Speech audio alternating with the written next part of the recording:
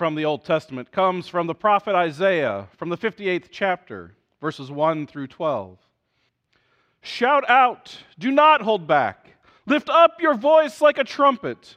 Announce to my people their rebellion, to the house of Jacob their sins. Yet day after day they seek me and delight to know my ways, as if they were a nation that practiced righteousness and did not forsake the ordinance of their God. They ask of me righteous judgments. They delight to draw near to God. Why do we fast, but you do not see? Why humble ourselves, but you do not notice? Look, you serve your own interest on your fast day and oppress all your workers. Look, you fast only to quarrel and to fight and to strike with a wicked fist. Such fasting as you do today will not make your voice heard on high. Is such the fast that I chose, a day to humble oneself? Is it to bow down the head like a bulrush and to lie in sackcloth and ashes? Will you call this a fast, a day acceptable to the Lord? Is not this the fast that I chose? To loose the bonds of injustice, to undo the thongs of the yoke, to let the oppressed go free and to break every yoke? Is it not to share your bread with the hungry and bring the homeless poor into your house? When you see the naked, to cover them, and not to hide yourself from your own kin? Then your light shall break forth like the dawn, and your healing shall spring up quickly. Your vindicator shall go before you. The glory of the Lord shall be your rear guard. Then you shall call, and the Lord will answer. You shall cry for help, and he will say, Here I am. If you remove the yoke from among you, the pointing of the finger, the speaking of evil, if you offer your food to the hungry and satisfy the needs of the afflicted, then your light shall rise in the darkness, and your gloom be like the noonday. The Lord will guide you continually and satisfy your needs in parched places, and make your bones strong. And you shall be like a watered garden, like a spring of water whose waters never fail. Your ancient ruins shall be rebuilt.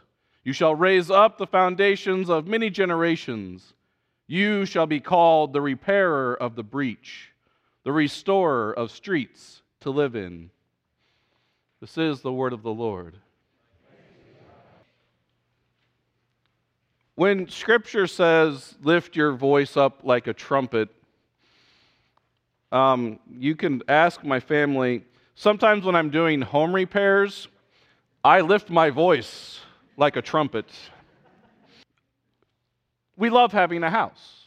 We love having something that we're not renting and that we can do work in, such as when the exhaust fan in the bathroom is running at 155 decibels every time you turn it on, and you would like something quieter. So you go to the store and you find a box that says replacement fan. And you go, good, this should be easy to take out the old fan and put the new one in. When you open the instructions, it says for new installation, meaning when you are building the house, you install it before you put the drywall up in the ceiling. Okay? Let me rephrase that. There's a hole you cut in the ceiling to put the fan in.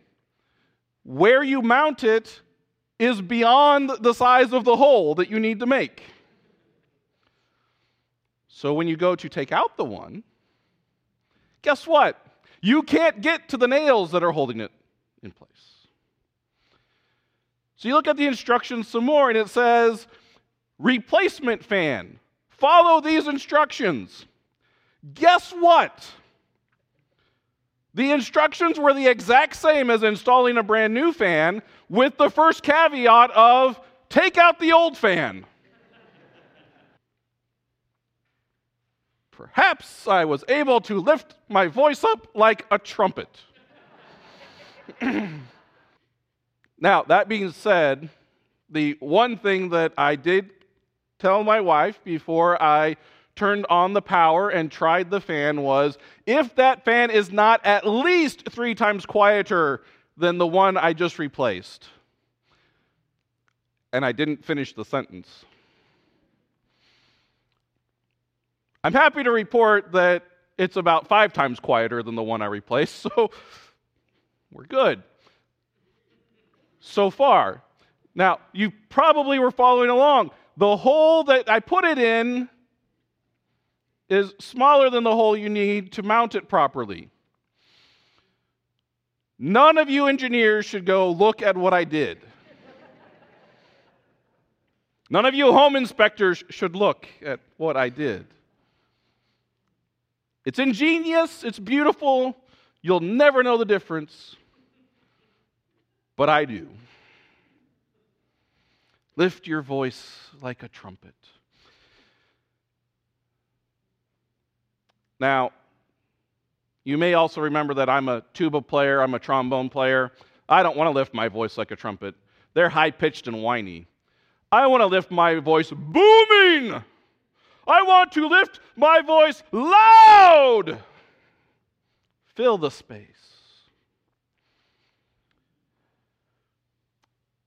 But today's scriptures are God's reclaiming us. God's reclamation of the people of Israel. God's reclamation of those who are called to be disciples in Christ. The prophet Isaiah is told to lift his voice like a trumpet, to call out to the people that they will hear and know. Make it clear to them. Because here's what's happened. The people have become extremely righteous. But make sure you hear the right version of righteous. They worship. They go to worship all the time and they say, look at us, we're worshiping, look how good we are. Oh, look, we're fasting, look at how good we fast, God.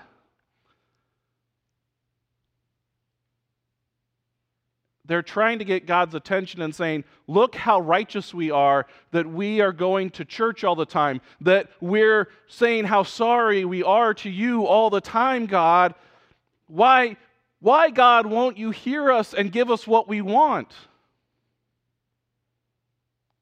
We're doing what you said. We're going to church. We're being really righteous. Look at our own piety. Look at how good we are at following your rules and regulations. That's that question part right at the beginning of those Isaiah verses, where the people are going to God, why aren't we getting what we want?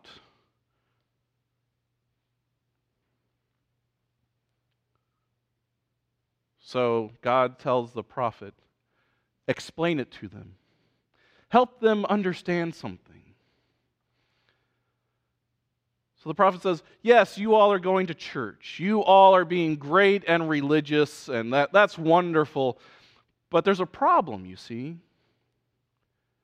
For you to do that, you have put a yoke that is unbearable upon those whom you have hired and those whom are your slave servants.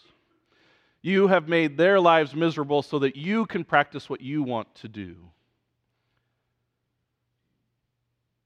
Here's a problem for you.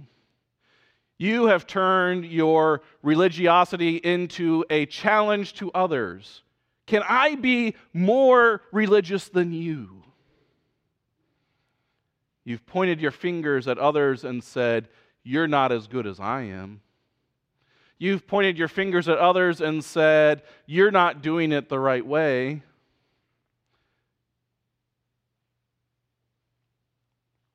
The people had gotten complacent.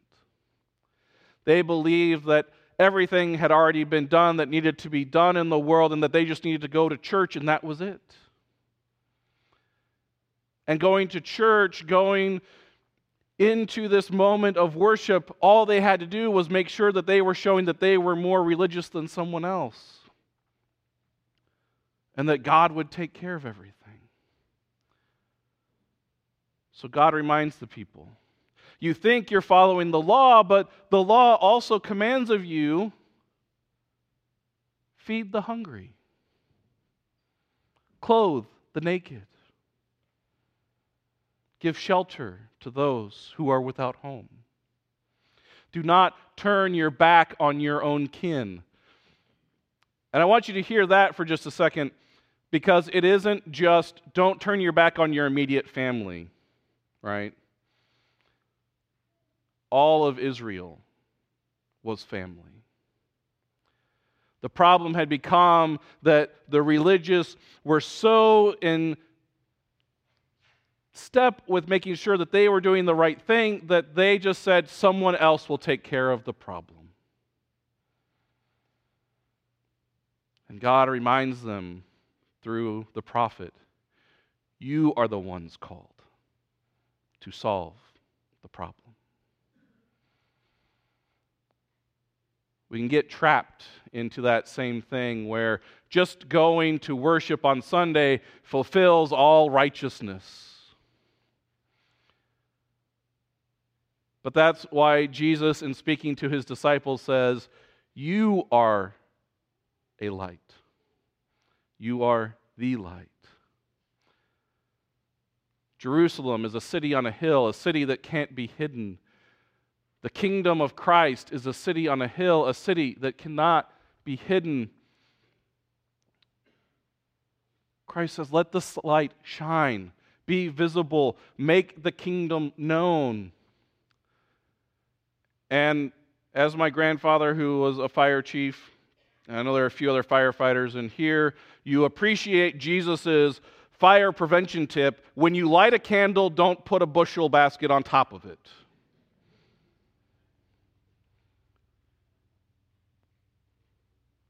Yes, you may hide the light for a little bit, but here's the funny thing about trying to hide fire. Eventually it finds its way out. And you will be left with nothing. Jesus is reclaiming the words of the prophet, reclaiming God's words yet again. The law is not being thrown away. The law is to be fulfilled, and I, Christ, am fulfilling it. And I am fulfilling it not by going to church every Sunday, but I am fulfilling it by living into the world to take care of the hungry, to clothe the naked, to give shelter to the homeless.